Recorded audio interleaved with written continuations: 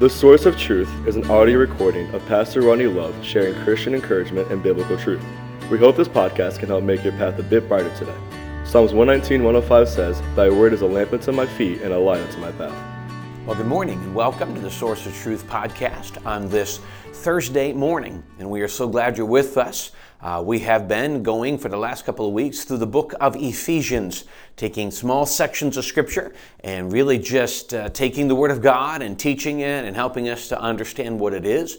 We hope it's an encouragement. We hope it helps you not only to get an understanding of what's being said in these chapters, but helps you to think a little bit about how to learn and to study and to interpret. And hopefully we can encourage in that area today. So we're in the second of a kind of a thought that breaks down this idea, we are one. Probably going to be three different sections, three different episodes when it's done. So we started yesterday with this idea that we are one.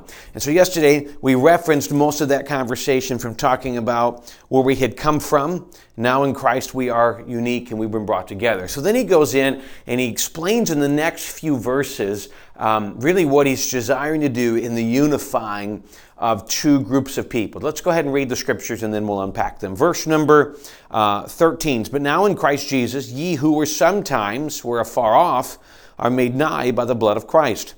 For he is our peace, who hath made both one, and hath broken down the middle wall of partition between us, having abolished in his flesh the enmity, even the law of commandments contained in ordinances, for to make in himself of twain one new man, so making peace, and that he might reconcile both unto God in one body by the cross, having slain enmity thereby. And came and preached peace to you which were afar off, and to them which were nigh. For through him we both have access by one Spirit unto the Father." So what we see here is he really gives some basic or some specific and deeper detail as to what he meant by trying to combine into one. So he says in verse 14 that he is our peace. I hope we understand, hold on to that phrase, because really the rest of what we're going to look at in the next few minutes goes off that thought, that he, Jesus Christ, is our peace.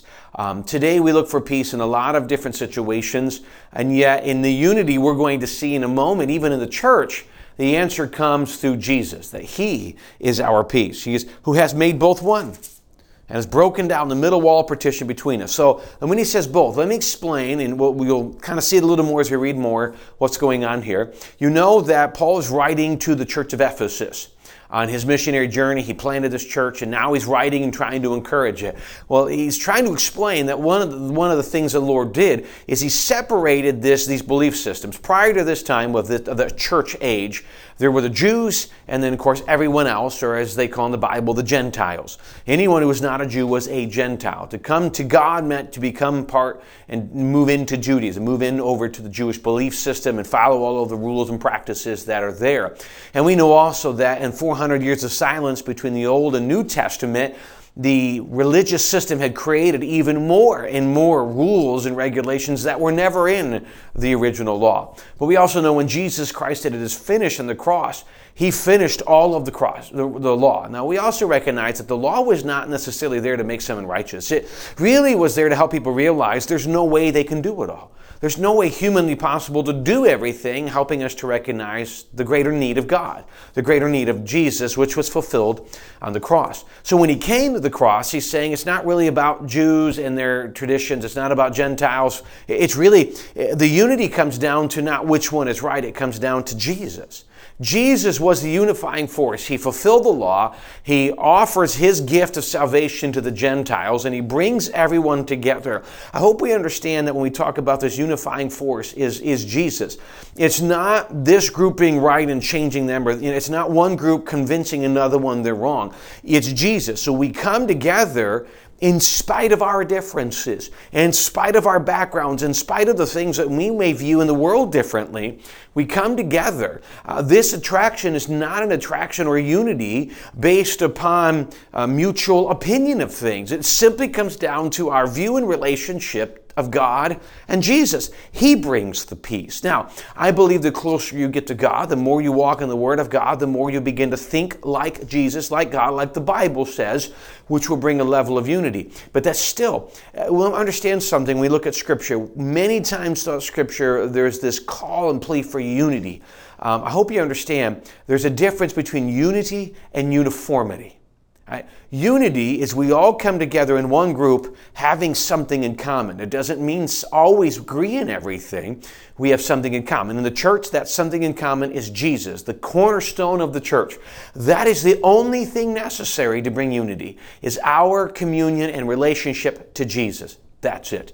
It's not uniformity. It's not where everybody has to look the same, where everybody has to talk the same, where everybody has to think the same. As a matter of fact, that's fake. Church has done that before. Everybody should look and sound, and we should sound all churchy. Personally, I think a healthy church that is growing is going to have someone who looks and acts a way, maybe they've been in church the whole life, to someone who's new to it. And it should be like that. There should be variety because God is a God of variety. That should be part of the church. So this unity is not uniformity. It's not us all looking the same. That unity is simply coming together for the cause of Christ. And he says in verse 15, excuse me for a second, having abolished in his flesh the enmity, that thing that breaks us, even the law of commandments contained in the ordinances, for to make in himself of twain, or two people, one new man, so making peace. Now, here's why it's important. He abolished the law. Because the Jews, that was their core thing. The Gentiles had to come in over and do it. So this law was the thing that separated them. He says, we've abolished this. I've eliminated this. And now the only thing between you is you. Now let's come together and let Christ bring that unity. So these two different groups with two different thinkings and religious backgrounds are now brought together by Christ. As he said in the end of verse 15, so making peace. Verse 16, and that he might reconcile both unto God in one body by the cross, having slain the enmity thereby. He's slain the enmity by going to the cross. Excuse me. Please remember, when he went to the cross for everybody. Not just for one group of people. Not just for one race. Not just for one heritage. He went for everyone. The Bible says, for God so loved the world that he gave his only begotten Son. So this was to everybody. And in doing that, he split all of these things that were splitting us apart to bring unity. Verse 17, and came and preached peace to you which were afar off, and to them that were nigh, both to the Gentiles and the Jews. Verse 18, for through him we both have access by one Spirit unto the Father. I want you to catch this, because remember, Jews and Gentiles are anybody who's not a Jew. So this is to everybody alive today. He says this, for through him, through Christ, we both, all of us, have access by one Spirit, the Holy Spirit, unto the Father. All of us can come to the presence of God because of what Jesus did.